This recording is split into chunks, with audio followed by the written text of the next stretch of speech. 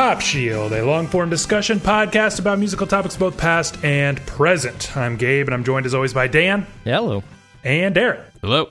So last week, Pitchfork reviewed Pink Floyd's Metal from 1971 as part of their Sunday Classic Reviews series, and it inspired us to tackle a topic we've been wanting to get to for a very long time now.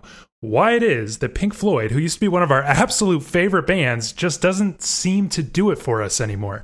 In fact, I think we are far from alone on this. If Rate Your Music is anything to go by, many music obsessives go through an intense Pink Floyd phase before deciding that the band is just very pretentious and very uncool dad rock. I want to interrogate that today, but at the same time, I want us to dive deep into Metal itself. An iconic but definitely transitional album that's rarely discussed on its own without comparisons to Pink Floyd's earlier and later work. In fact, I was sort of disappointed by the Pitchfork review in that it spent the entire time just talking about the Pink Floyd myth, their whole career arc and everything. But yes, I am fully aware that these two aims, talking about Metal, giving it its due, and talking about Pink Floyd's legacy, these are completely contradictory goals. That being said, before we get into Metal, let's go over our previous and current feelings about Pink Floyd in general. Dan, how did you used to feel about Pink Floyd, and how do you feel about them now? Yeah, I probably got into them, I guess, either early high school, maybe late middle school, and I thought they were super rad. I guess I got in through the radio singles, and then got Dark Side and got into the rest of the record, The Wall and on from there. I loved them. They were. I don't think they were ever one of my absolute favorites, but they were definitely a band that I liked a lot. I had some T-shirts and whatnot of them. My current feelings on them. I love Piper at the Gates of Dawn, and I love Syd Barrett, but I basically do not want to listen to anything that does not include Syd Barrett in it from Pink Floyd. I just feel like it just seems like.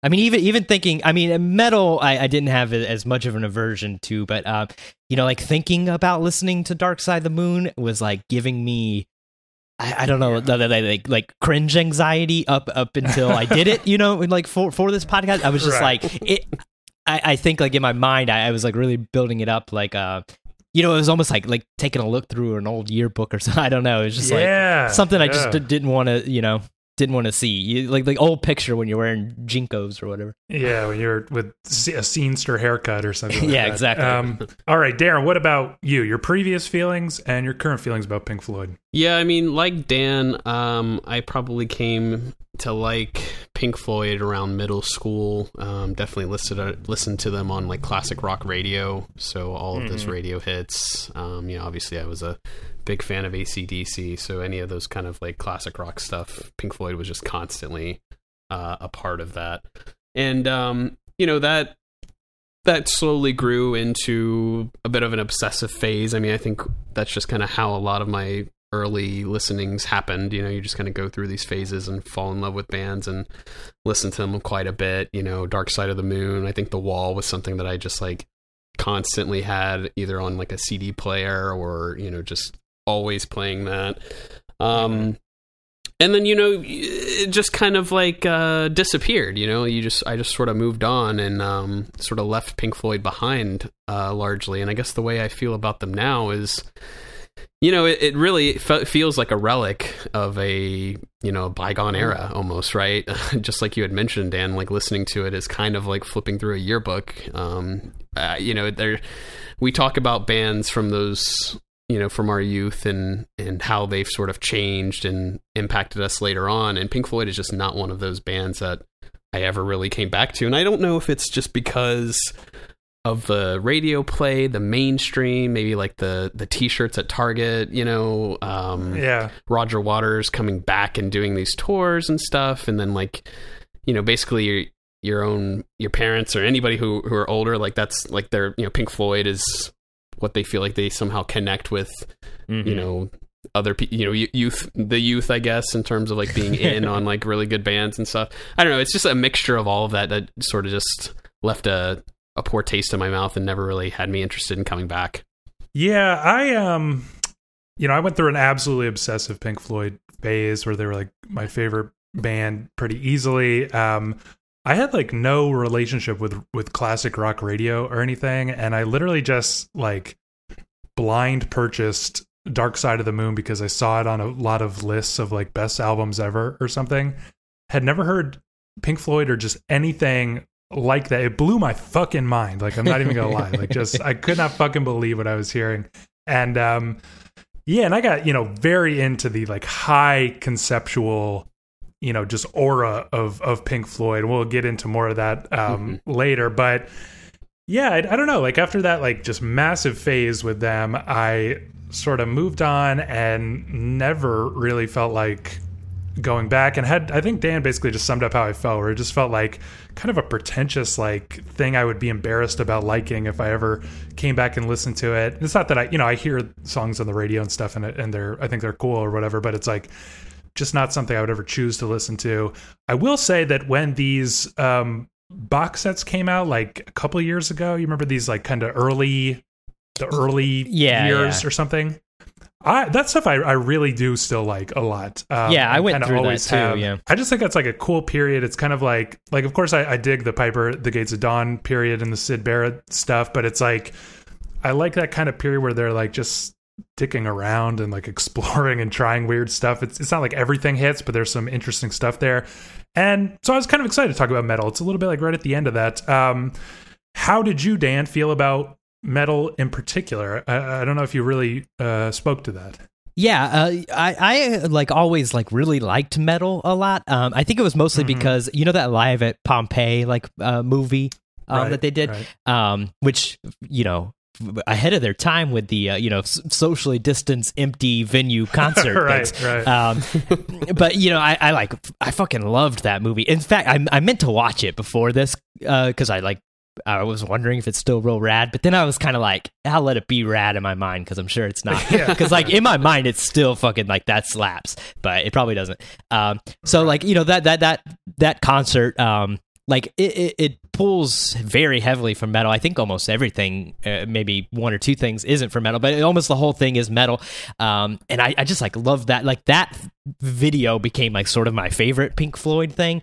And so, by extension, it made me really like metal a lot. I would say that for a time, like metal was probably my favorite Pink Floyd record, for at least a little bit of my life. Yeah, I'll just say quickly that it was one of my favorites. It had that quality of like, it's obviously super famous, but it's like a little bit unfamous, so it's like cool. We've talked about these type of albums a lot, and yeah, it's we'll get into it's a strange mixed bag, but it was like Echoes was pretty much instantly like knocked me on my ass and was always kind of one of my favorites in that period.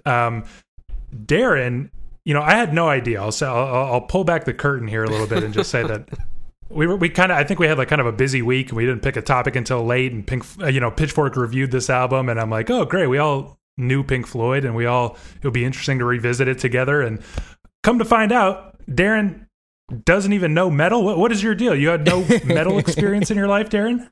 Yeah, I don't know. I am very familiar. I was very familiar with Fearless, and I was familiar with Echoes, but I never really spent much time with this album. I mean, I guess the majority of my time with Pink Floyd was like Dark Side, Wish You Were Here, Animals, and The Wall. I really didn't venture backwards beyond that. And I don't know. Does that sound like crazy to you, Dan? I just can't even believe how somebody could be. How could you be into like the whole golden period and never be curious? I mean, I guess I will give you that you had to like pay for a CD back then, but I guess you could have borrowed it from one of us. But it was like a little bit more of a task to like go through a band's discography. Like now, basically, if I like a band, like one album, I pretty much will listen to all their records, like just because it's so easy to do. So I will give you that it was a little harder and more expensive. Yeah, nothing. No defense for yourself, Darren. How this happened? Yeah, I really don't know. I mean, I remember you talking about Echoes a lot. I mean, we were in a band around that time, and I know we were like pretty heavily inspired by Pink Floyd. For sure. And I just never really listened to it. I think I had listened to Echoes, and at the time I didn't like it. I was just like, this sucks, give me the Dark Side. It just felt like, Dark Side just did all of it much better. We'll get into that, I suppose. But all right. Well, since it was kind of your first time with this, maybe you can do the honors, Darren, of describing the overall sound of metal. And again, we've done this many times, and we're gonna like break our own rule over and over again. But like, let's try to talk about metal as metal. Like, describe it as if this was the only Pink Floyd album that existed. Don't say it sounds like Dark Side or whatever. How would you describe the sound of metal, Darren? Yeah, that's gonna be a little bit difficult, but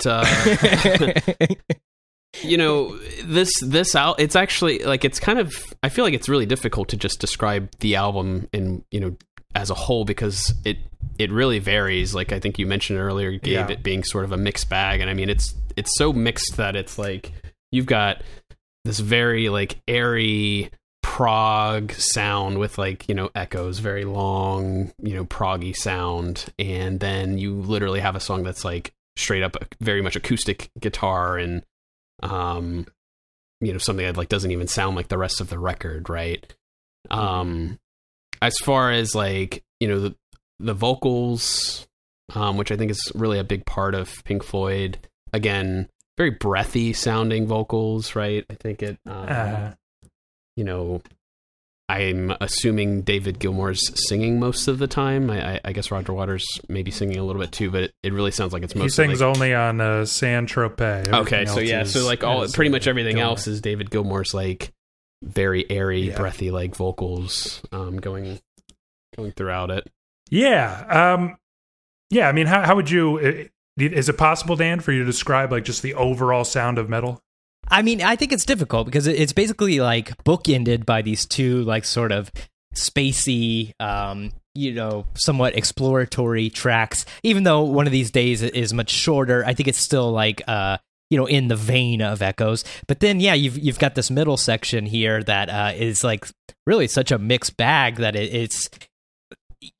You almost want to like I want to describe it as like a spacey kind of record, but really that's only about half of it. The rest is so each of these other four songs are completely different. I mean, Seamus doesn't sound anything like Echoes or even A Pillow of Winds or Fearless or Saint Tropez. So I think it's a difficult record to like give an overarching theme or feeling to.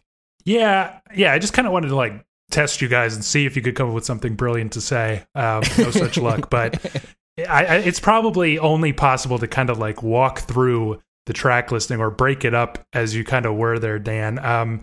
At the same time, I will say that I think there is kind of like there's kind of an ambient drifting quality that's in these like acoustic pieces that is similar to Echoes, even though the instrumentation is so different. It all has this, it's almost like ambient music. Like I think of Pillow of Winds or something. It's like just a drifting cloud of. I get that. You know what I mean? But I guess we can get into criticism.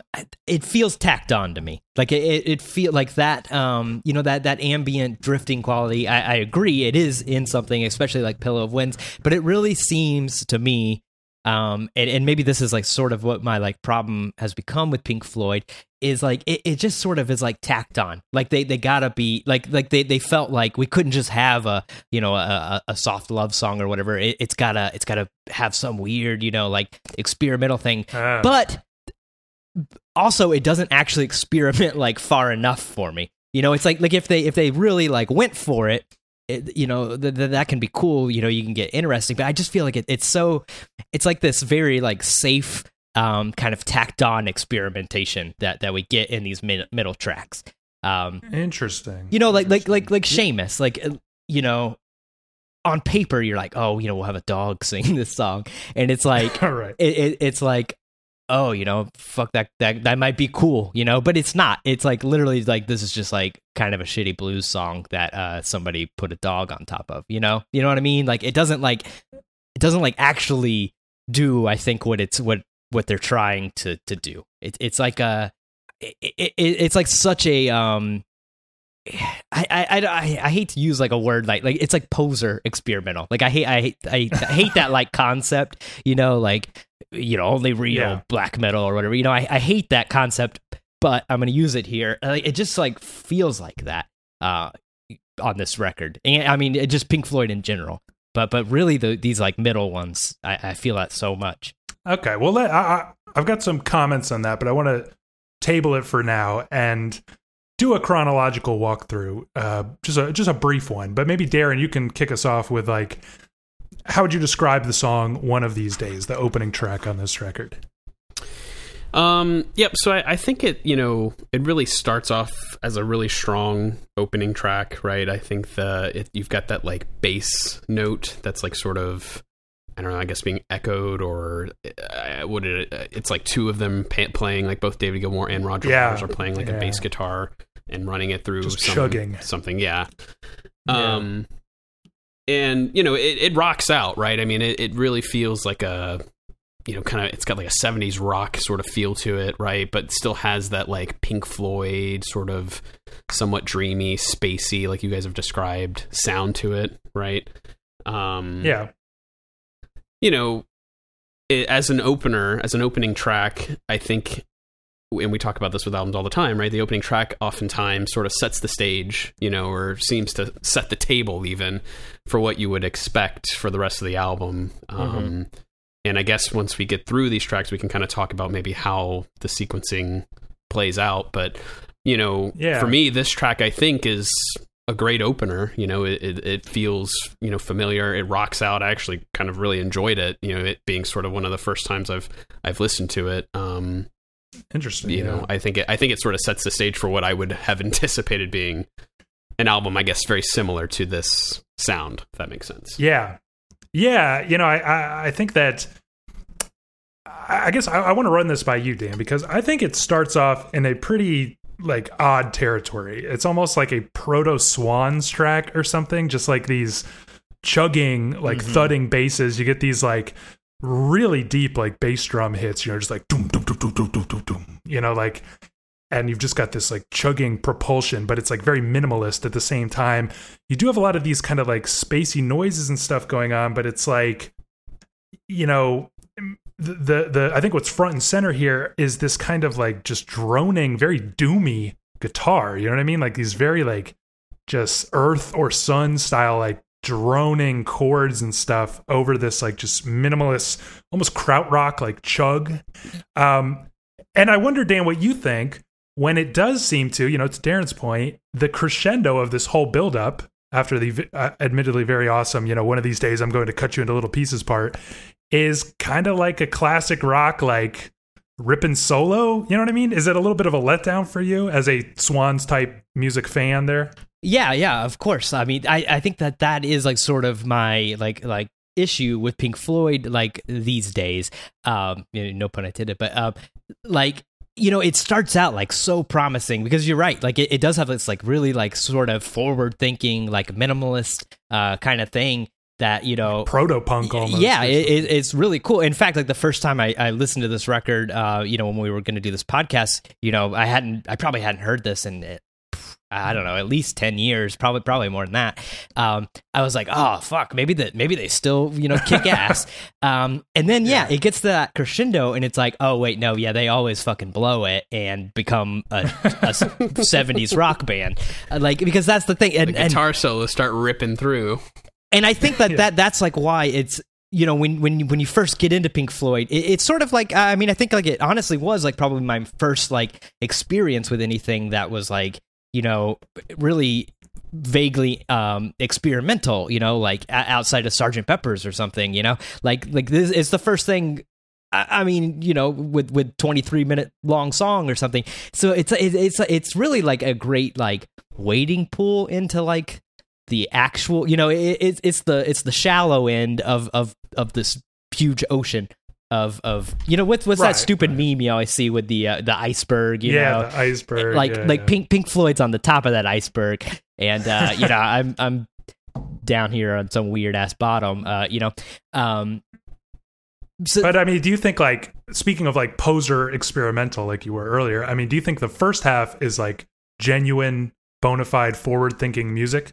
Yeah, well, I think one of these days is the other songs I don't know. But I mean like this song in particular, because I feel like the first half is like, damn, they were far ahead of their time. Like I'm actually, Oh, you mean the first half of one of these days? Okay, yeah, I get you. Right, I thought right. you meant the record. And it, like to me, if the first half of this track, I'm like, wow, that is like legit.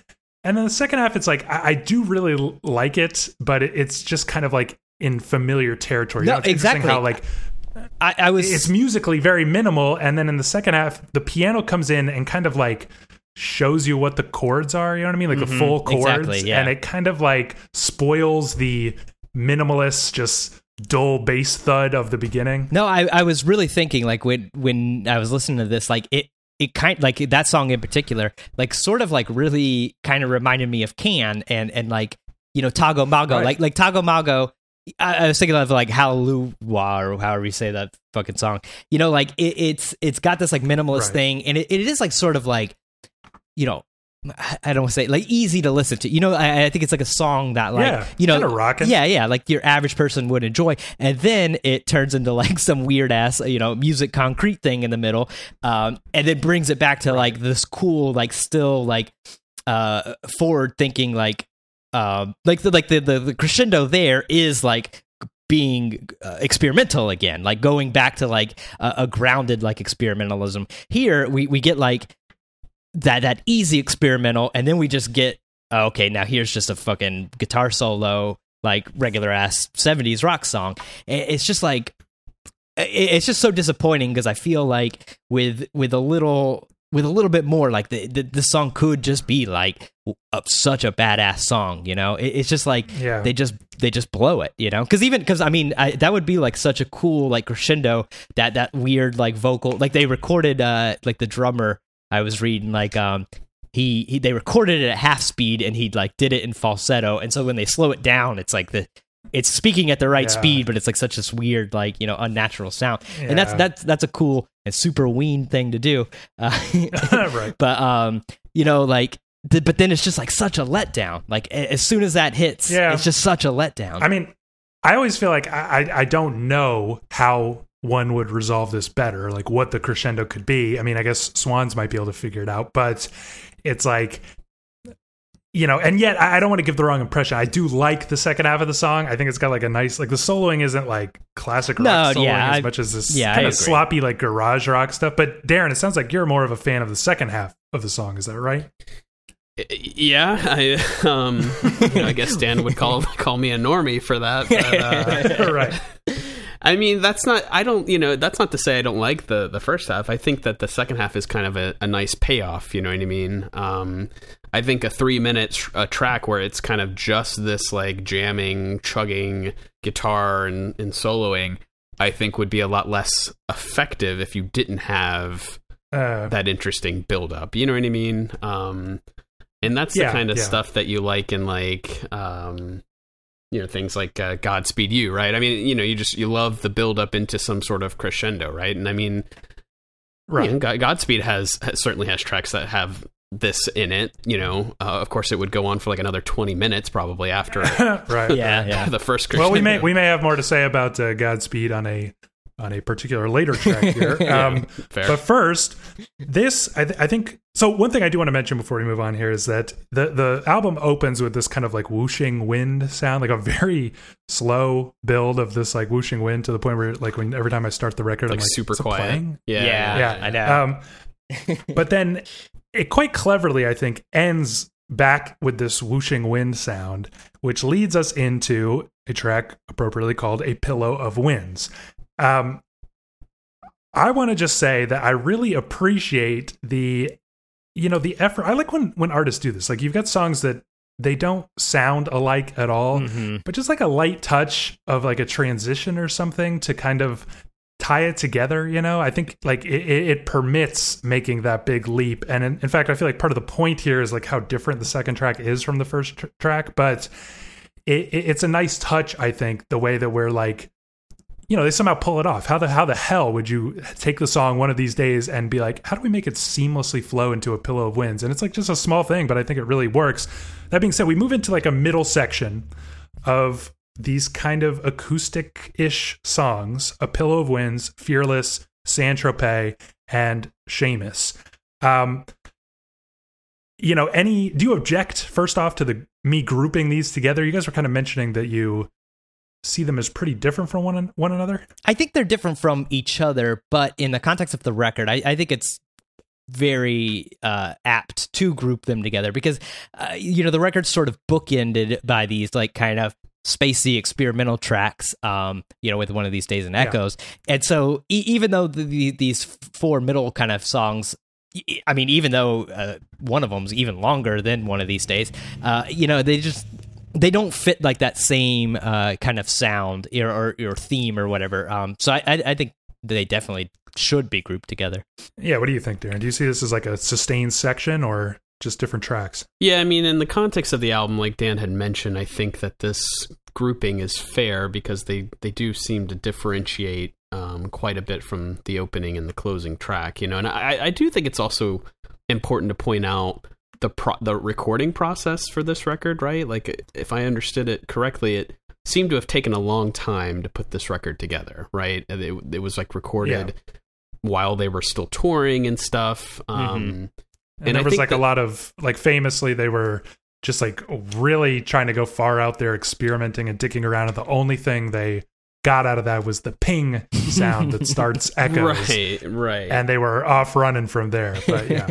And so, you know, I just think that that's important to like mention when we start talking about the tracks, because I think that process comes out in the sequencing and the songs in this record, and particularly these four tracks here, where it almost feels like over the course of a year, however long it may have taken, you know, you just at different points of the year, you just find yourself working on a different track, or, you know, being inspired by whatever it is and kind of focusing on that. You know, it's not like a situation where the album was sort of written, they practice it, they go to the studio and they record it in 2 weeks. You know what I mean? Where like there's like a very singular idea and they kind of have it all the way throughout. But like, I can imagine, like you mentioned, they started with that sound for Echoes, right? And that kind of like blew up into that track. And then 3 months later, you know, Fearless comes along. Yeah. Like, let's just work on this for a few weeks or something. You know what I mean?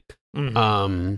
So I think that this grouping is definitely fair, but I think it's also important to point out that it does sort of lend itself to this like lengthy songwriting process. At least that's how it comes across. Yeah, I think I'd agree with that. In fact, I think this middle section, these sound like the kind of songs that you write in a hotel room while you're on tour. Yeah, exactly. Exactly. Yeah. That's the other point. Tracks are like when you're together in the studio and kind of like jamming and feeling things out. Right. You know, I wanted to get your take, Darren, when Dan started to say earlier that he thinks, you know, the Pillow of Winds, it's like got a drifting ambient quality, but it's like tacked on. It's not enough to make it fit with the aesthetic of Echoes, for example. Do you agree with that? Because I feel personally like, you know, when it comes to like that song and some of the others as well here, it's like, it feels like the song is secondary. It's more about the sound or something. Like, you know, the vocals are always, as you mentioned, very breathy, but like often mixed very low. Mm-hmm. And it's like, you know, it's just like the production is kind of emphasizing like the spaciness or something of it, like the cloudiness of the sounds. Do you get that same impression, Darren, or do you think that is just take a normal little acoustic number and tack on a little bit of ambient drift to it?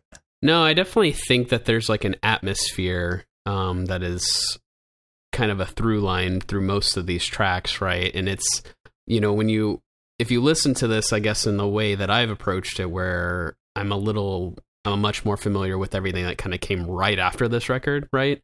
Right. You obviously can hear how that sort of atmosphere developed and became something like Dark Side. You know what I mean? Right. There's not a lot of, like, we talk about like sparseness and empty spaces on other tracks by other artists and stuff. Here it feels like it's deliberately being filled with, like, you know, a slide guitar with like some heavy reverb on it or something like that. Right.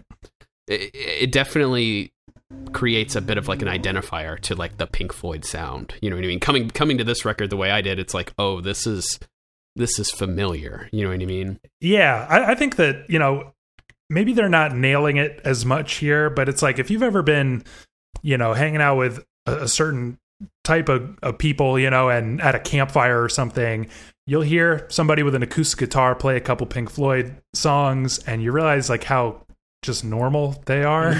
And then you think back to the record and you're like, damn, like they made a song like Wish You Were Here or Breathe or something so atmospheric, like so much bigger than just the little acoustic ditty that it like really is. Right. And I feel like, I think they get really good at that, like elevating what is a pretty simple, just acoustic number or something into something like much more musically and production wise interesting. But Dan, I mean, would you even agree with that statement? Yeah. Or do you feel like it's just not working here? No, I think like eventually, yeah, like they do become like very good at that.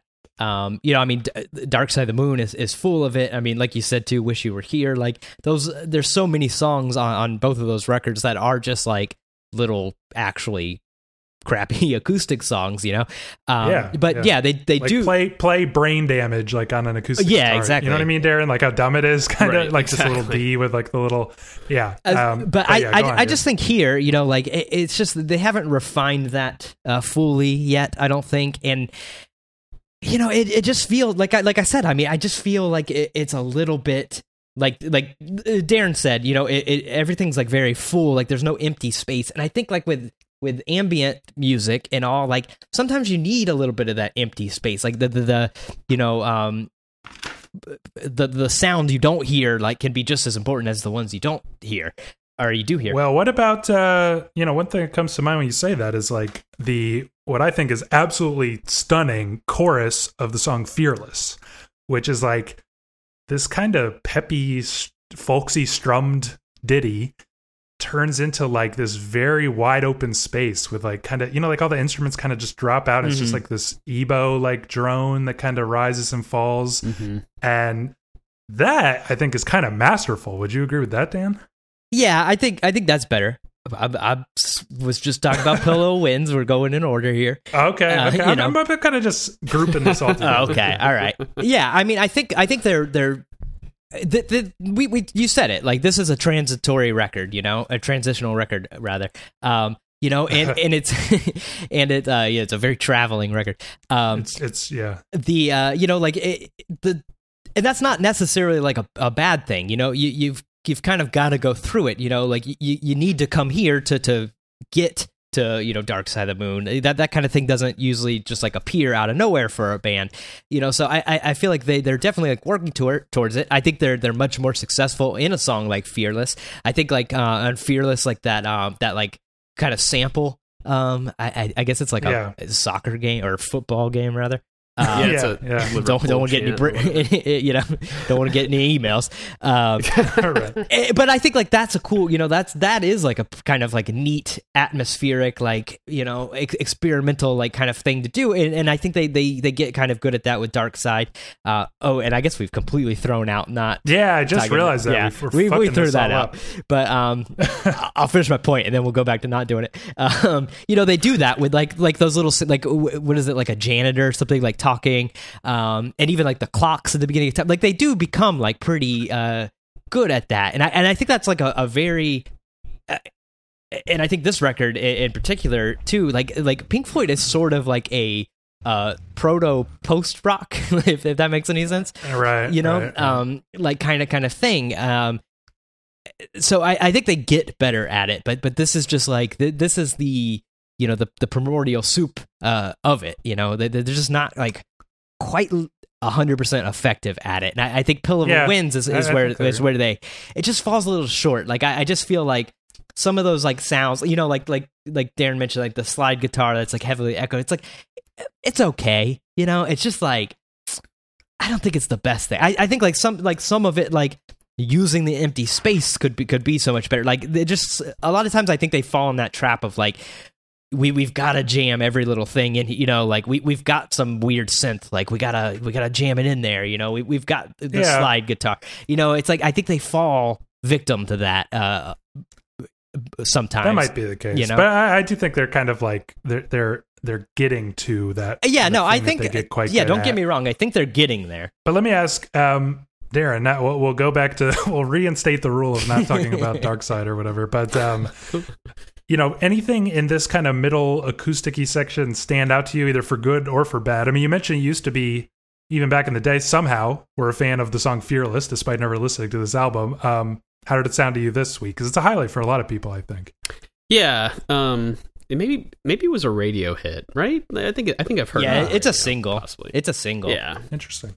Yeah, I mean, Fearless, I think, still stands out. I mean, that riff is just so great, and I think that it really, plays as if they had just had that riff and just knew it was like, a really great riff and kind of built a song completely around that. You know what I mean? Yeah. I know you mentioned that like the emptiness of the chorus or whatever the chorus is, I guess, is cool, but it also kind of, to me, it sort of plays like where else would you even go after a riff like that? Like the riff is such a major part of it. You know what I mean? But it's still a really cool song. I still like it. Yeah. I mean, I think that for me, that's a major highlight. It used to be one of my absolute favorites. I kind of felt going into this like, I probably listened to that so much that I'm not going to like it anymore. But I do think it's like really a stunning composition and really breathtaking. To me, it's like the really breathy vocal with just like this Ebo sound. It's like, it makes me think of Brian Eno, the stuff that he would be doing in a couple years, where it happens to be a great song, but the emphasis is really on just like the sound and the atmosphere of this thing. It's like almost an ambient track. And also like the really bendy little bass lines are like they remind me of Another Green World by Brian Eno very much. What about you, Dan? Like any low lights here? I mean, we probably got to talk about Saint-Tropez and Seamus, which people seem to kind of hate. Yeah, I mean, Seamus is the obvious low light. It just seems like such a pointless endeavor, It's like this just kind of blues song, but then there's a dog howling over it. It seems like one of those half-assed kind of like, like Darren mentioned those like little things they did to get ready for this record. It seems like one of those kind of things, like it's really like kind of a failed experiment. I don't think it belongs on this record at all. I don't know. Maybe it's like a decent, kind of closer for the first half of the, like as a not an actual song, but like, I can't think of the word I'm looking for, but like sort of an outro kind of thing maybe. But yeah, I don't know. It's tricky because I don't know how you would get to Echoes. Like if it just went from like Saint-Tropez to Echoes or something, I think that would be really weird. No, exactly. Like you sort of do need something in between those, but I just feel like they could have done better than Seamus. It just I don't know. It just feels like so kind of pointless, and it just like every time I listen to this record, just when that would come on, I'd be like, man, 2 minutes. Well, real quick, while we're talking about Seamus, let me just mention that Dan's cat is meowing a lot right now, and if I miss editing that out, I apologize. That we too have an animal just howling. Yeah, over that's the top Camus. of our podcast. Yeah, that'll be the name of the episode. Pink Floyd did it, so I think it's okay. And by the way, when fucking Fiona Apple did this shit this year with dogs barking over her song, she's a genius. But when Pink Floyd does it, not a genius. I don't get that. I think she did it a lot better. Both of them annoyed the shit out of my dog, and but I just. Well, let me ask you, stupid. Darren. What do you think about Seamus? Yeah, I mean, not really a big fan of that track. To me, once you get through like Fearless, both Saint-Tropez and Seamus are just sort of like, I don't know, maybe palate cleansers ahead of Echoes, I guess. And I get it. I think you need a little bit of space there between, Fearless and then finally Echoes. I think there's other ways that you could have created that space. I don't think either of these two tracks are particular highlights at all. Yeah. I mean, I'll just like say again that I appreciate that the production on these tracks, while maybe not totally succeeding, it's trying to make it fit in with like the kind of atmospheric quality of this album. Like Seamus in particular, it's like weird how it's like the chugging rhythm guitar is the loudest thing by far. And like the vocals are very buried, and it's like it just makes it like just kind of an interesting mix, I think. Saint-Tropez is similar, where it's like the most dominant sound are these like really sustained piano chords that just seem to like ring out forever. I don't know if they just recorded these straight, it'd be like, I think, really awkward, but it like kind of, I don't know, it kind of like fits. It kind of works as like this 4-song long transition into Echoes in a way. And honestly, I feel like that's all they had to successfully do for me.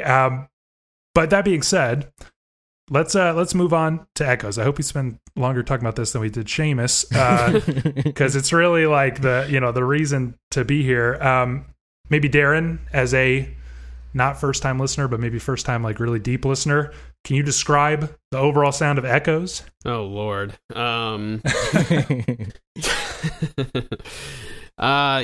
this 23-minute, epic, starts off with that sound that we've been sort of talking about, right? That kind of kicked off the path to this record. Right. A lot of atmosphere, this is really the track that, obviously there's there's the feeling of like really kind of stretching things out, really letting things, play out without any adherence to, staying within a certain, parameter, right? So the lead up, I think, before like lyrics even begin is like at least 3 minutes, right? It's almost like a track in and of itself before you actually get to a little bit of singing. Once you get there, though, that very airy familiarity, very spacey, atmospheric sound, sort of established, at least with One of These Days, I think kind of returns, right? Yeah. And then it, where you might think that the track would sort of end, it kind of continues to like build up, right? And gets pretty rockin', very it's pretty funky, I think. Like that like really funky part, like well, yeah, right before that though, like you get a pretty ripping guitar solo, you know what I mean? That's true. I'm sure Dan is like relieved once it's over. Oh yeah. It's my favorite part. I mean, in my opinion, it's kind of like these solos are like, I want to ask you guys, like, I have this theory, and I feel like some prog heads will like get mad at me because I don't really know that much about prog, but in my mind, prog kind of like starts with King Crimson and Pink Floyd, like almost simultaneously. And it then goes off into two different paths, or it like had the choice of going off into two different paths. And the prog genre basically like decided to go the King Crimson route, which is like a lot of virtuosity, like hairpin changes, like really tightly structured compositions, that will like switch time signatures like on a dime, you know what I mean, and stuff. When I listen to like this song and I listen to Pink Floyd in general, I really do not think virtuosity. Like David Gilmour is soloing a lot on this track, but I feel like it's very musical, but it's also just very like, ambient. Like he's just kind of like doing these like bendy notes in the background and stuff to just kind of add like this weird atmosphere to it. Even when he does start ripping solos, I feel like it's a lot of just held notes. You know what I mean? He's not like showing off like Eddie Van Halen or something like that. Sure. I mean, what do you think, Dan? No, I completely agree. I mean, like Nick Mason, the drummer, I think he's a really like good drummer. Right.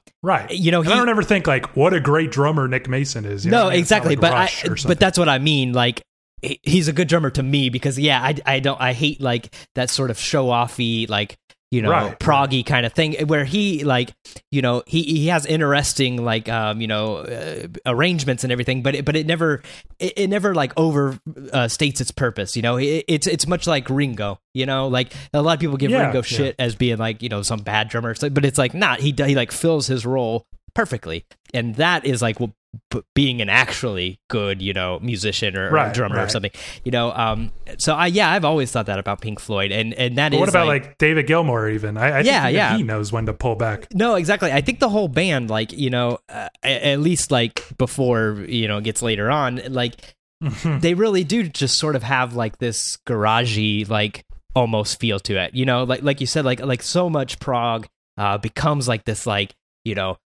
who can have like 800 drums and it's the even the sound of the record is like the best it could possibly be and everything. I think Pink Floyd like really like a high point of Pink Floyd is that like they don't seem to like do that, like I mean obviously like David Gilmour is like a really good guitarist and everything, but it's not like he's not like doing some like really jerk offy like solo. It's always like maybe understated or like just perfectly stated. It's never like. And I think about like how low he is in the mix on this song. Yeah. It's like, it's not just like the rhythm track is the bed on which the solo sits, exactly, which is the case for most like classic rock. It's like really emphasizing the overall sound, and he's just contributing. Is that how you hear it, Darren, or do you think this is much more like in the classic rock kind of? No. I don't think this is like a how many notes can I fit into this, or let me press this pedal so that I'm like louder than everybody else, so that the solo is really standing out. No, I really, and I kind of feel this way about David Gilmour even in the later years. Like I feel like he really just contributes to the sound in a way, and like finds a way to blend in and not necessarily overtake a track. I think, and I think I found that very inspiring as a guitarist myself, you know what I mean? Like someone who was not classically trained or very good, to be frank, right? If you can find ways to make sound, with just a few notes and stuff, bending here and there, whatever, and not feel like you have to know all of like the scales and up and down the guitar or anything like that. Like that's really cool. You know what I mean? Yeah, I completely. I think that's the better way to be. I've talked about it, but I think that's the much more like interesting way to play music. Yeah, I think that's to Pink Floyd's credit. So I kind of cut Darren off, but basically, you were saying we get into this like pretty epic like build up part where we get these like sick I just love them, like the sort of climbing guitar, like badass, and then funky ass groove, like absolutely nasty groove, I think, with this like just sick organ, Rick Wright killing it. Then we move into like spooky jungle, like the middle of that Fishman's track that we talked about a couple episodes ago. With just like weird like animals calling out, like whining like banshees or something. Move back into the verse essentially, which again kind of builds up in like a pretty grand way. Let's talk for a minute, I think, about that, maybe just the overall kind of build up here, but also that middle section is what I'm really curious what you guys think about it. Yeah, I mean, the build up, I guess let's speak to first. I think it's really cool. Echoes was probably always like one of my favorite Pink Floyd songs, growing up and stuff. And I honestly still like thought it was pretty cool. That build up is like really good. I think this is like, how we were talking about One of These Days, and I thought it sort of like falls short. I think Echoes like does a much better job. They kind of do this build up, and then instead of it just being like some ripping solo, it is like this kind of weird section. Do I have like some little problems here and there with the middle section? Like, I think sometimes it gets kind of like that's sort of, again, I don't want to use the word, but posery experimental thing where it's like, oh, would it be crazy if there were some animal sound, or whatever, which I feel like they're it could be like done just a little better here. But I think it's overall like pretty cool. And I mean, I said it before, but I think like Pink Floyd, and in this song in particular, is like really sort of like foreshadowing, kind of post rock. We've got the 23-minute song length here. We've got like sort of these movements throughout the piece. That part, like after the first part, after the kind of like dark ambient spooky part, with like those like is like pure explosions in the sky. That's exactly who I was thinking. Yep, exactly. Yeah. And so I mean that's like a super neat thing, I mean, like I love like seeing, you listen to Black Sabbath and you can hear, the future of sun and earth and stuff. And I feel like here you're hearing the future that becomes explosions in the sky, Mogwai and things that I like still to this day like enjoy a lot. And I think like because of that, like I think I can still like Echoes. I don't think they've like really blown it yet, like they will in the future, Well, let me ask you, Darren, because I feel like we were on the same page on this, where it's like I guess I personally feel like that middle section, the spooky part, is like a little dull. Like there's just not much to focus on. It kind of seems to just exist to be like a weird interlude, And yet, when I was younger, and tell me if you were the same way, Darren, as I think you were. It's like I really loved when, like, I was listening to something and it's like, you gotta make it through the shitty part because then when it gets good, it's so fucking good. Like, for some reason, I really like that, and I liked, I had this pretentious quality to it where it's like, noobs won't be able to get through this and they won't experience, like, and if you just cut, like, if you just cut that middle part, it wouldn't hit as hard when you finally got to the good part. But you know what I mean, Darren? Like, did you used to feel that way, and do you still feel that way? Do you feel like you don't have as much patience as you once did? No, I mean, I think I was definitely like that. I was totally like that, right? We used to talk about it, right? Like, the payoff, like, it's just so worth it. Like, right, no one right. understands, you know what I mean? And but I agree with you. Like, I feel like this section is like really dull. I feel like it loses me listening to it now. Like it's just such a stark drop off, and like as opposed to like that Fishman's track, right? Like at least like you can kind of hear the rhythm in the background or something. There's just right. There's more things being added on, like layers. It's like building up, and this just sounds like truly like just weird noises, and it just doesn't seem to be like going anywhere, right? And I don't know the recording process necessarily, but it sure seems like they had the first and the last parts pretty well figured out, right? And then that middle section was just maybe something that they just wanted to play around a bit with, right? Or because it feels like it could have been like anything, you could just cut that out, literally. And you could do some other weird excursion. Like, it just needs to be some kind of break in the action so that when the harmony comes back, it's really glorious. And I mean, so much so that like the version of this that's on like the greatest hits, which is called Echoes, is edited down. It's only 16 minutes long, and they get rid of a lot of that dicking around and stuff. And I mean, I think like that's the thing. Like, I don't think you could take like any Godspeed song or Explosion song and like, if it's 22 minutes, I feel like it would be difficult to edit it down to 16, like it just sort of feels like everything's kind of necessary. Whereas here, like, you're both right. It's like sort of just there to be weird or to be experimental. And not like truly like actual, experimentation. Right. It just, that's like my biggest problem, I think, with Pink Floyd, like at this point in my life, Yeah, well, let me move on to some bigger questions here, which I think is the one that a lot of people end up asking themselves about metal. Is this album just kind of all about echoes, or do you think there's more to metal than just echoes?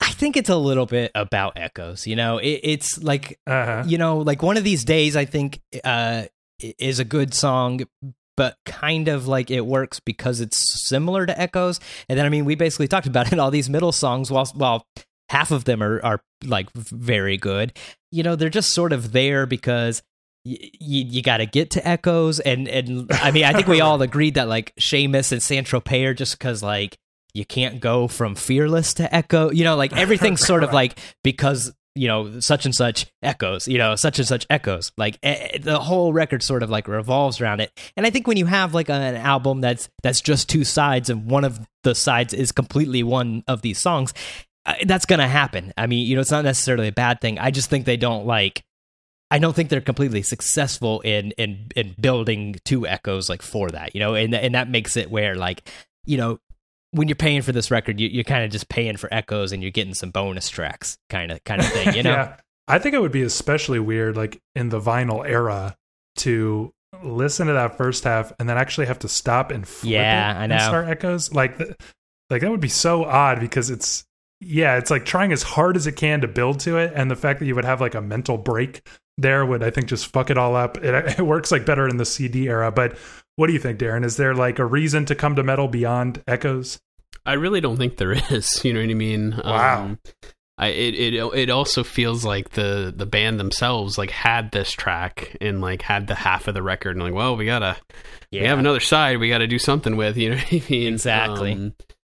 Because I think that we would be having a very different conversation if maybe the album was like just 2 or 3 tracks and they were all over like fairly long, with maybe Echo still being the longest, but you could really create that mood and that theme, like a Godspeed record, right? I mean, those records don't have like these like kind of fluffy, strange tracks. Like they're all long, right? Most of the time, right? They're all very long. They all have, there's a through line, there's a clear theme. Here it's like, I mean, you're here for Echoes, right? If Echoes is not on the record, I don't even know what I don't even know what this really is. You know what I mean? Like it doesn't right. Exactly, it doesn't end well with Seamus. You know what I'm saying? Yeah, side A is not like a masterpiece on its own. Okay, so we've been kind of like talking about the sequencing and the lack of cohesion here. Something we haven't talked about though is like the kind of lyrical themes. I know this is not like a big point of emphasis when it comes to Pink Floyd, but did you guys have any observations about, what's being talked about here? If there is something tying this thing together lyrically? I feel like, most of these songs, most of this record, so much of the lyrics are kind of so breathy that they kind of just fade into being like another sound of the song, which I like. We've said it before, rarely do like lyrics outside of like rap music make a song better. It's usually like embarrassing if you can like understand it or something. But so I like really do kind of just enjoy the breathy, like ethereal. I really don't know the lyrics to these songs, like even after all these years, like. I know a handful or something, but it's like they become just a part of the ether, and I really like that. Echoes, I think it sort of tries a little hard to be like deep. Yeah, exactly. Like it tries a little bit hard, and I don't think it's as successful in the like burying of the words as being like I think they're more like in the forefront, which is like one of my knocks on Echoes. But yeah, I think here we're not really here for the lyrics, which is good for Pink Floyd. My theory is kind of like Echoes is the perfect Pink Floyd like song subject matter because it's about some like pretentious deep like nonsense. It seems to be about like the birth of the universe or something like that. Like really lofty aims here, and yet like the title is so perfect because the title is Echoes, which is like, on one hand it's like the reverberations between souls, like we're all just one mind and we're all just echoes of each other. On the other hand, it's like cool fucking noises. You know what I mean? Echoes are just cool fucking noises. Like, and I feel like Pink Floyd just exists on that like knife's edge where it's like trying to be really deep, but at the end of the day, it's kind of just about how cool echoes sound. Yeah. You know what I mean? No, like, they exactly. actually just sound cool. I mean, what do you make of the subject matter here, Darren? Yeah, I mean, I'm not a fan, right? I think that Pink Floyd would have been better off, like, just not trying to. I think speaking through like a song title like Echoes, like you mentioned, I think would be great, and like they could really have dialed it back a bit with the serious tone of the lyrics. Like as you're obviously reading them now, when they come through and they're singing and all that kind of stuff, it's like very buried, like you just mentioned, very well mixed in. So like you don't feel like you ever have to pay close attention. The song like Fearless though, like I was going to ask you guys, like, what do you make of this idea? Like I think the Pitchfork article kind of highlights that a lot of their albums, especially post Syd Barrett, seem to be like dealing with or talking about like what happened with Syd Barrett. You know what I mean? And I think Fearless kind of clearly indicates that too. Their entire career is just talking about Syd Barrett, like, I'll bring up other records now, but, like Wish You Were Here, like, it's like the whole record is about Syd, or most of the record at least, Dark Side of the Moon's about Syd, and it's just like, so, like, if it wasn't for Syd, I feel like they're either, I mean, it's cool that they have like a muse. It's like a very interesting story that they have, but it's like half of their music is about Syd Barrett and the other half is about like, how much they hate being a part of the music industry. Like the entire Wall, the Wall album is just about like fucking hating crowds, like hating everybody. Like it's, and Have a Cigar is like, I hate record execs. There are like two songs here that are like, Pillow of Clouds is, or no, One of These Days is supposed to be like a diss of a particular radio jockey that was like mean to them or something, and then Fearless is thought to be like kind of a tribute to John Peel, who was like an early champion of theirs. He loved this particular like Liverpool football team or whatever that the chant is from and stuff. it's weird the things they take inspiration from, like very, very weird. I do want to just quickly give a full disclosure, though, that when I was younger, I thought Echoes was the deepest shit I had ever heard. Oh, me too. Me too. Don't think I'm like, higher than thou or anything like that. So we started to touch on this, and I want to kind of start turning to like the bigger Pink Floyd conversation now. We can let go of the rules that we didn't follow very well anyway. But is it the lyrics that give Pink Floyd a bad rep? Because they become much more prominent in later albums. The albums to come like are very thematic, very much emphasizing, to the point where like The Wall is like an opera. It's kind of like all about the words. So this bad taste that we all sort of mentioned that we have in our mouth about Pink Floyd for some reason, is it the lyrics? Is it the aesthetic? Do they get proggier and more virtuoso later, or what is it? I think a lot of it is sort of the lyrics, like I said, I wasn't like really, I didn't mind listening to metal. Like I didn't really have like, oh, I gotta listen to metal. Like I was sort of like, that was more like an old friend I hadn't seen in a long time that was cool, whereas like Dark Side was looking through the yearbook or something that was gonna feel cringy. And Wish You Were Here very much too, because like something like Have a Cigar, like it's just so in your face, and like really like the theme of it, it's just there's no like no subtlety at all. It's just like it's very obvious what that song's about, and it's just sort of like you guys are like at this point multi-millionaires like complaining about it's just like I don't really need to be complained at by that right. And even like Dark Side, the lyrics just get kind of like, oh man, it's sort of like what Echoes does a little bit, but at least Echoes like hides it enough that it's like I can stomach it.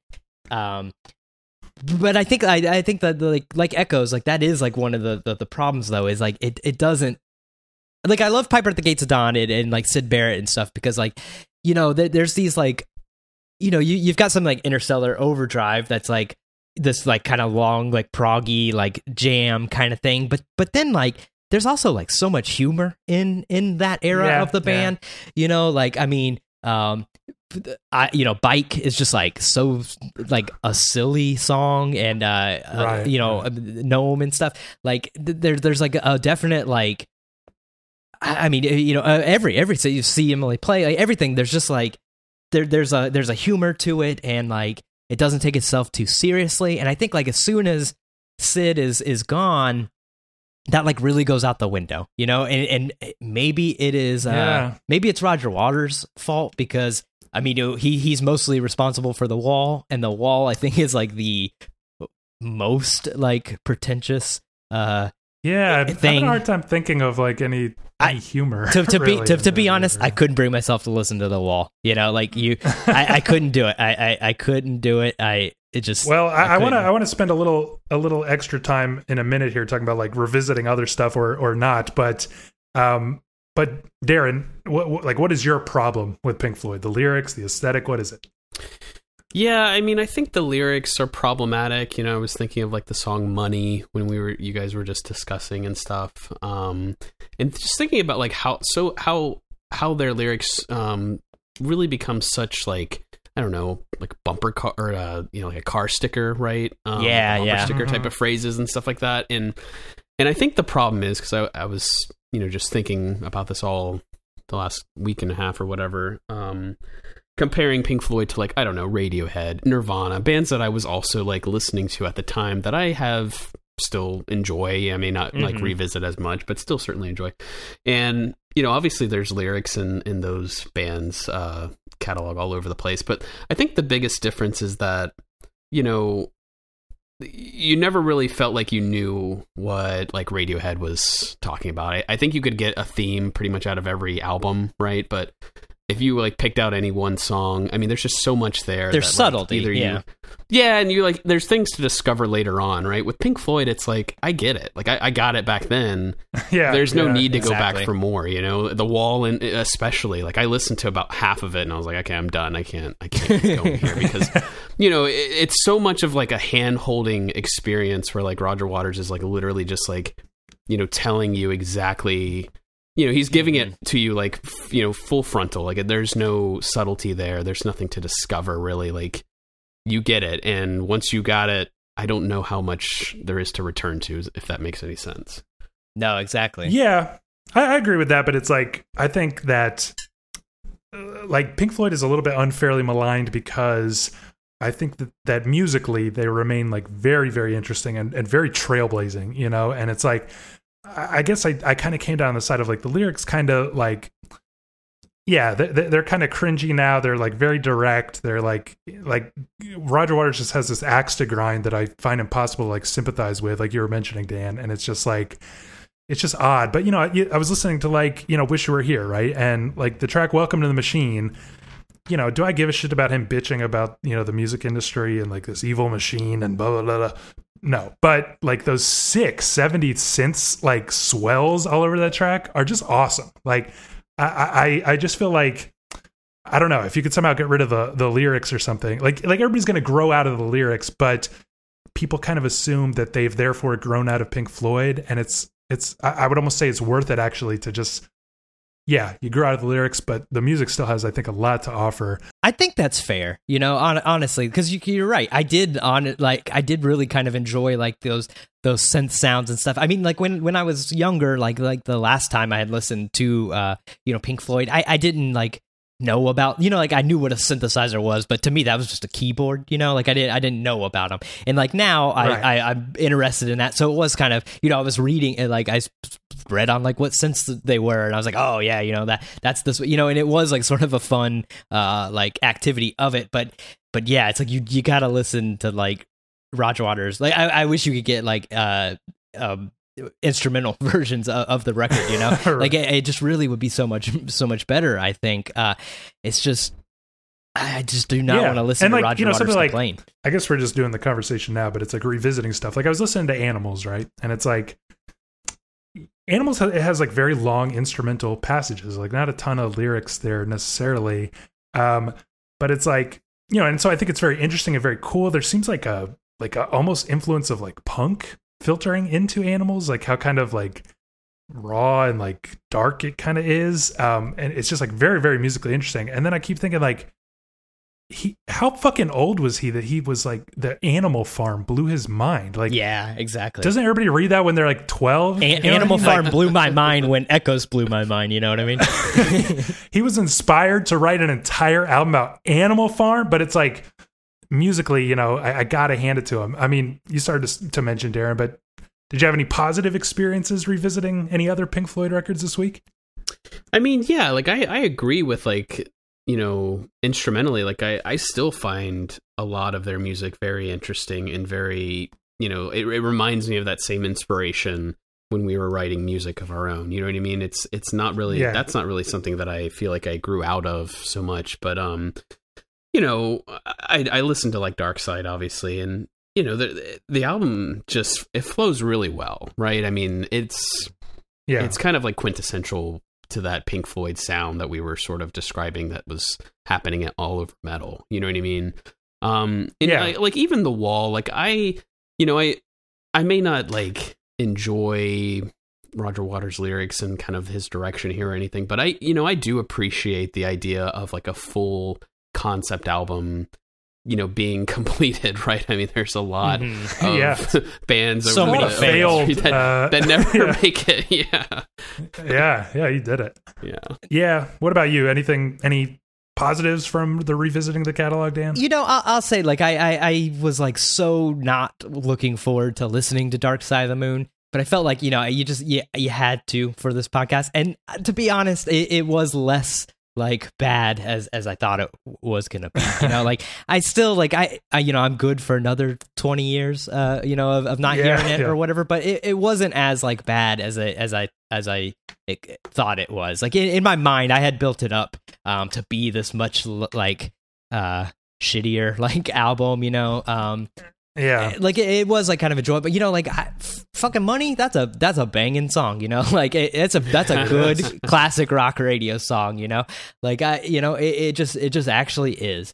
And that's what's interesting about The Wall is like I think it's like really borderline unlistenable, but then because it's like so over the top. But then when you're listening, I'm like, every 3 songs you get like an absolute classic rock staple. Like there are a lot of absolute slappers on that album. It's like, I don't even think he needed to put that many for it to be like such a huge hit. It's like Thriller is in that album. You know, it just happens to also have like another 20 songs. Yeah, exactly.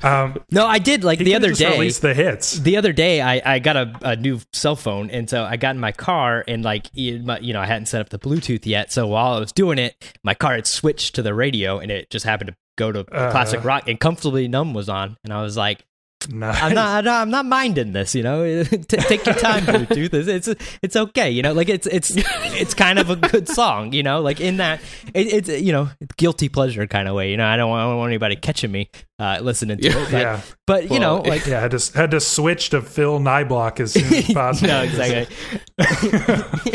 I will say that my children really enjoyed Another Brick in the Wall Part 2. You know, very good song for kids. A disco song. Right? Yeah, awesome. They all hate school, so that's good. Yeah, that's true. That's true.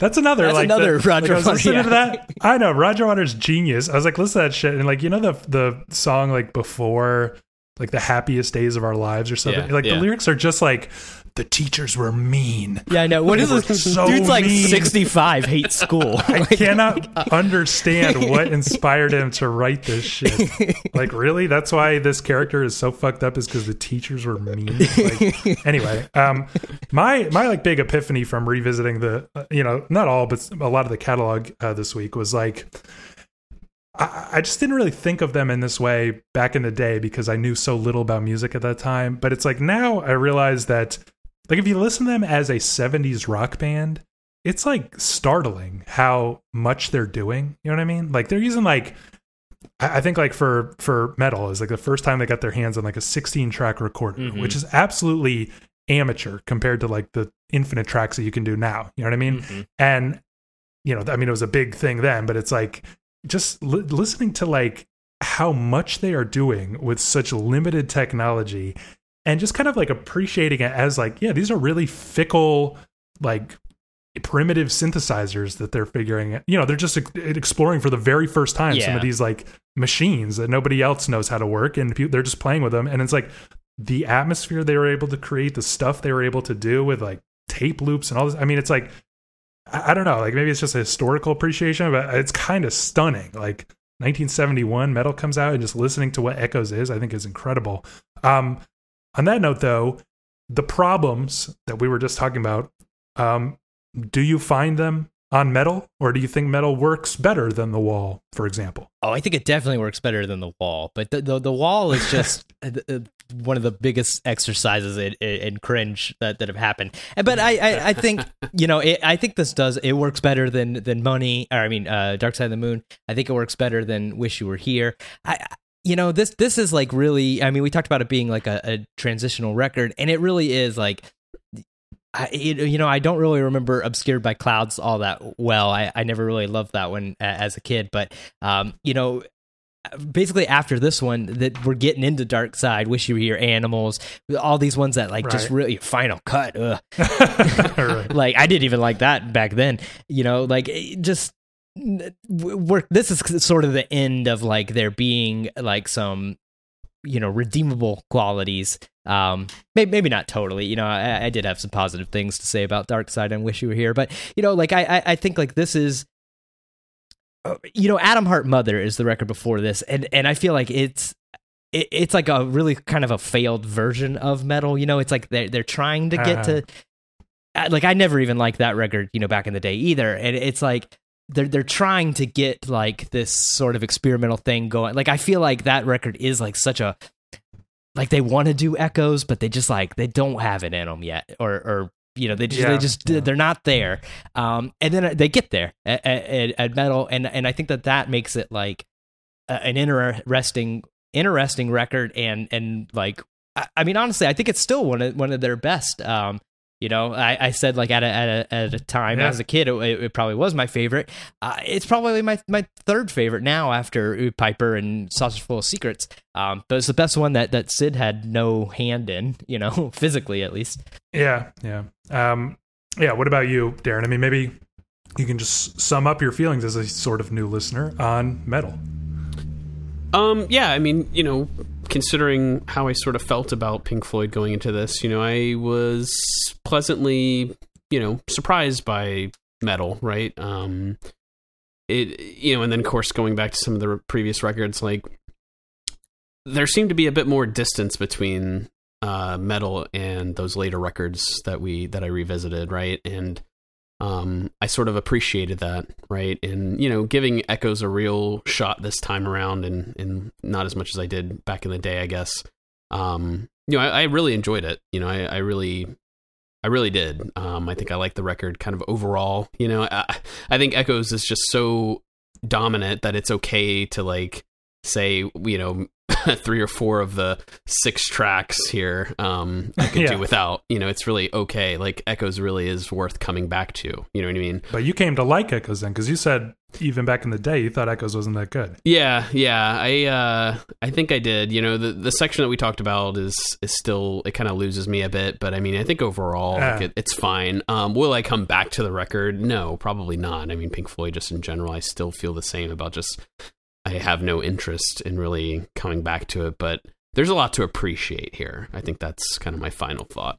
Yeah, I feel like, I mentioned that I've kind of never stopped liking the like sort of weird in between Syd Barrett and Dark Side era of Pink Floyd, because I think, it's very hit or miss, but there's a lot of like really interesting stuff. And it's cool. Like it's a cool myth that Pink Floyd has that like they lose their leader and they just spend a few years like kind of wandering aimlessly in the desert, like trying random stuff. Mm-hmm. And then it's like, and then, basically like, cause they're all, on these previous records, like they're all doing stuff like everybody gets to write a song. Yeah. Like they're literally just, they're just like looking for like who will be our new leader. And of course it ends up being Roger Waters for good or for bad. And I just feel like metal is like, it's kind of just before Waters takes over and, arguably screws some things up, in my opinion.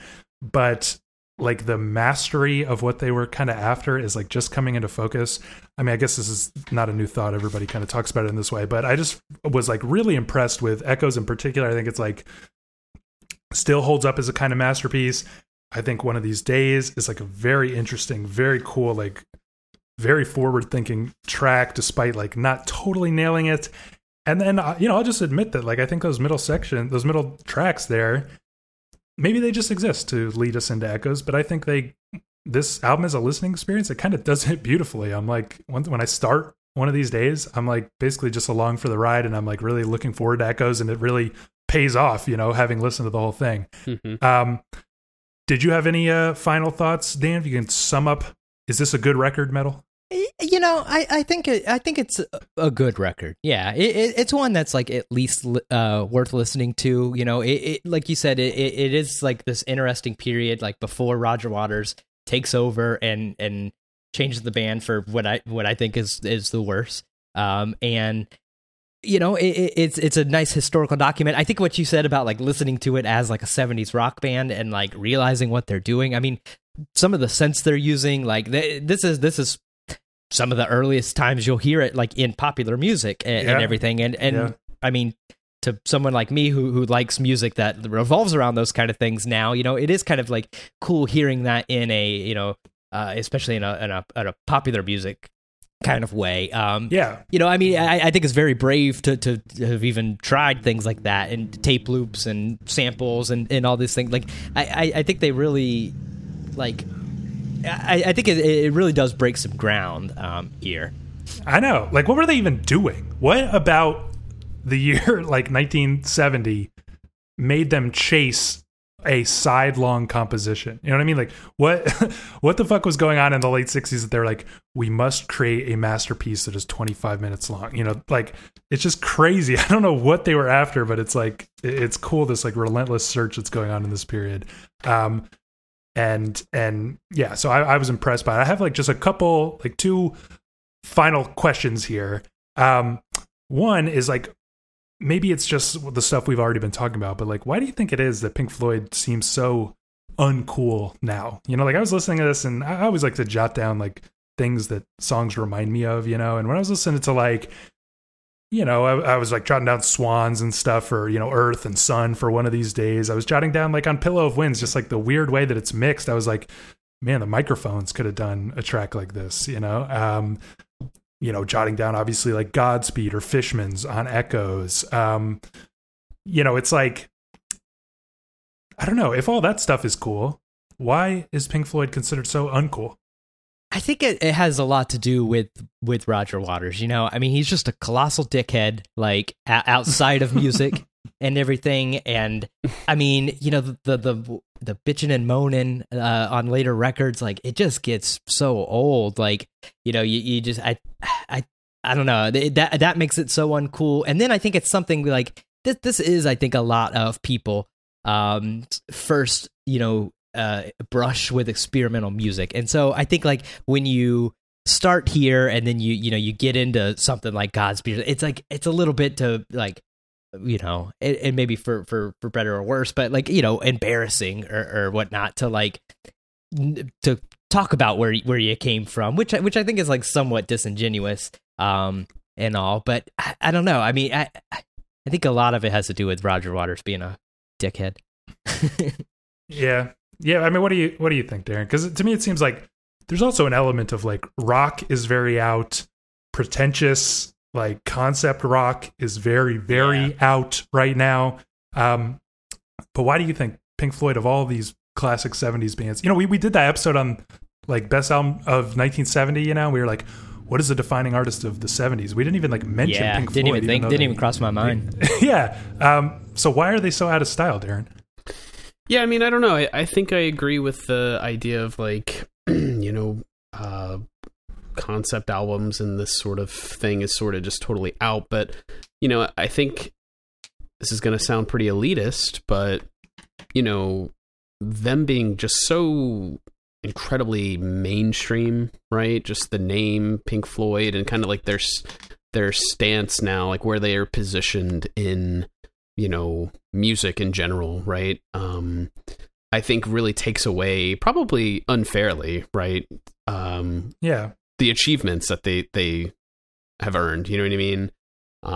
They're really right up there alongside, like, and I do like AC/DC, but they are like right alongside an AC/DC type of thing. I mean, a typical fan who likes AC/DC is going to know Pink Floyd, right? And they're stadium, they're like stadium rock, right? I mean, that's just what it is, right? Even if like, similar to AC/DC, like their early years, their first singer, like most people probably don't even, know very much about that. Just like I'm sure a lot of Pink Floyd fans have no idea that Syd Barrett was, their original leader and stuff, right? Yeah. And so as, for me personally, I guess, I try not to, try to avoid being like a pretentious, like elitist when it comes to music, but, it's hard to ignore all of that kind of stuff, right? Like it's just hard to ignore Pink Floyd's position and what influence that they've had, you know what I mean? Roger Waters, all the stuff that you guys have mentioned. I just think that it's hard for me to just say, yeah, I love this for exactly what it is. Like it's so much more than that. And it's unfair, I think, for me to feel that way, I guess. Yeah. And I think on that note, like Pink Floyd is kind of like they just epitomize like the opposite of punk. You know what I mean? Yeah. Like Johnny Rotten very famously wore like a shirt that said, "I hate Pink Floyd." And I think the punk movement was like basically defined as like, it's like, fuck all this like really big, grand, like over the top, rock, but it can kind of be boiled down to like just fuck Pink Floyd basically. And, it just seems like music in general kind of moves back and forth between these like a lot of virtuosity, but then it pulls back into like a punk spirit of like amateurism and stuff. And it just feels like it's hard to say which side of that spectrum we're on exactly right now, but it's just like Pink Floyd is just the punching bag for anybody that like hates, really inflated egos and really, like thinking highly of yourself type music. So the final question then is like, we talk about how things change, trends change. I have this theory that I repeat every episode that every decade music completely changes. Will Pink Floyd be making a comeback in the popular, like in the indie kind of cool kids world anytime soon? I mean, I don't know. Maybe. I don't think anytime soon. I like I say every episode, we're getting into a new metal revival. That's what's coming back next. So like I think we're gonna have to wait at least another decade before we get into Pink Floyd. So maybe if we're still alive, maybe we'll get back into Pink Floyd. But I don't know. It just really does seem like such a hurdle to overcome with the pretension and everything. And I would be a little surprised. I think I think we'll continue to be. I mean, the way I am, like. The Syd Barrett era is like the cool indie, I'm in the know kind of thing. Right. Like, I think it'll stay like that for at least quite a while. But yeah, I could be wrong. What do you think, Darren? You got any, like, predict it like down to the year? When is, put your money where your mouth is, 2023, Pink Floyd is cool again. That's crazy because, like, literally that was the year that just kind of popped in my head. That's it. When you said year, I was just like 2023. So maybe we're on to something fake. Here, okay? On the record. Yeah. Remember to look at this in 2023 and see. Right. I think that, anything that goes into this sort of like hated territory in the indie world certainly has a chance to rebound with future generations, right? To be rediscovered in some sort of way. And I think that, as we've discussed, Pink Floyd, they laid a lot of groundwork for a lot of future bands. And I think that they're also still a really good entry point for anybody who is wanting to get more and more serious about music listening. You know what I mean? Once you get past the radio hits and some of that, I mean, there's plenty of work here that is certainly, worth listening to and can certainly lead you into the directions that, the three of us ended up going down. You know what I mean? Mm-hmm. And I think it'll always remain a good entry type of band for that sort of thing. Yeah, well, the Grateful Dead is like full blown cool again now after a period of being like considered one of the lamest bands that's ever. True. So yeah, that's a good point. Actually, it can always happen. Any final thoughts, or do we have time for just a really quick listener email? Let's go for it. So after our recent episode on 100 gecs, we received an email from listener Luke, which included a link to a very lengthy Google Doc essay comparing the group's debut LP 1000 gecs to the Velvet Underground's trailblazing 1967 debut, The Velvet Underground, and Nico. I wish I could credit the original author. It's not listed on this Google Doc, but in any case, thanks, Luke, for sending it our way. Remember, you too can email us, popshieldpod@gmail.com. I know you guys didn't get a chance to read this really, really long thing. So to sum it up, the essay is basically arguing that, like the album 1000 gecs, The Velvet Underground and Nico was kind of like an ironic commentary on styles of the past, yet this is precisely what made it sound so trailblazing after the fact. I don't think we have to like spend a ton of time digging through this because, I don't know, it was more like it was a long thing and it kind of devolved into just like a really obsessive person about 100 gecs, to be honest. But I was kind of very curious if you guys think of Velvet Underground and Nico in that way. It's like, I never really thought of it that way, but it's like, I always think of the Velvet Underground as like this absolutely trailblazing group, like they just kind of like invented lots of different genres, like the first kind of punk band, like the first, they've got like this kind of like soft indie, like Baroque pop thing, period. And like they just like, they do this weird drone stuff and like experimental stuff. And it's just like,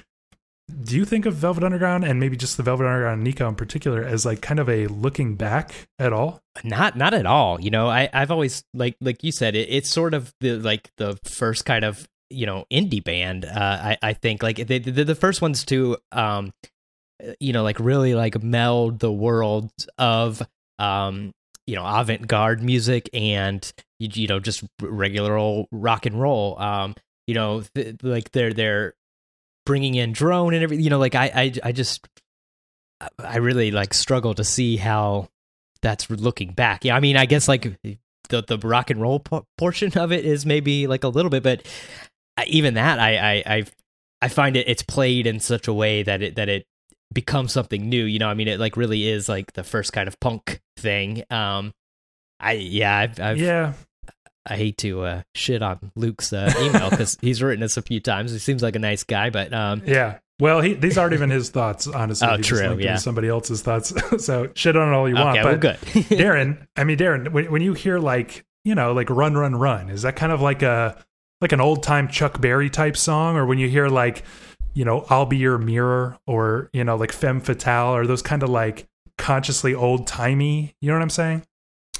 Yeah, I mean, I guess if you really looked at it, you could probably peel away some of the more experimental layers, and that'll probably get you what you're looking for, right? But I mean, to me, like, I always think of like Velvet Underground and that album in particular is just like almost like lightning in a bottle for music, right? Yeah. At that time. Mm-hmm, like, I mean, just to have recording of a band that's doing that sort of thing, I feel like we're so fortunate to have had it even happen. And, you know, maybe that mindset would be similar to like what, you know, 100 Gex is doing now, right? It's just different because of how easy it is to sort of create that and get it to, you know, get it to listeners' ears, right? Whereas back then it just seems like you just had to be very lucky, especially with something that wasn't like, you know, very popular and on the radio and like the Beatles, you know what I mean? Yeah, I don't know. Yeah, I guess I do overall think of it that way. Like, it's just this lightning in a bottle moment of like showing us like a lot of the future of music all at once. But I don't know. I was just kind of struck by the, you know, reading that essay, because I was kind of like, yeah, honestly, like some of these songs do sound like a little antiquated, like maybe on purpose, you know? I just think of like I'll Be Your Mirror or something, or like There She Goes Again. Like they're just like these like simple little pop ditties that sound like the Ronettes should have done them in the early 60s or something like that. And yet they're kind of reinventing it. But, you know, and I agree that it's like maybe we think it's so forward looking just because we've now seen like the future. And maybe if you were listening in 1967, you'd be like, why are they doing like early 60s music? So yeah, you know, thanks again for the email, Luke. I think it's an interesting way to think about it. I'm sure we'll end up doing a kind of Velvet Underground episode one of these days. Oh yeah, that'd be nice. All right, well that's enough for this week. I got to get to my first at-home streaming concert in the age of COVID. Going to see Nick Cave tonight. So what do you think? We'd love to read your thoughts on the air. You can email us popshieldpod@gmail.com. Next episode, maybe there'll be a Kanye album. Probably not. We'll see. So if you like the show, help us out by subscribing. Leave us a 5-star review wherever you get your podcast. Stay connected. Twitter, Facebook, Instagram, all that junk is at PopShieldPod. And we'll see you in 2 weeks. See ya. So long.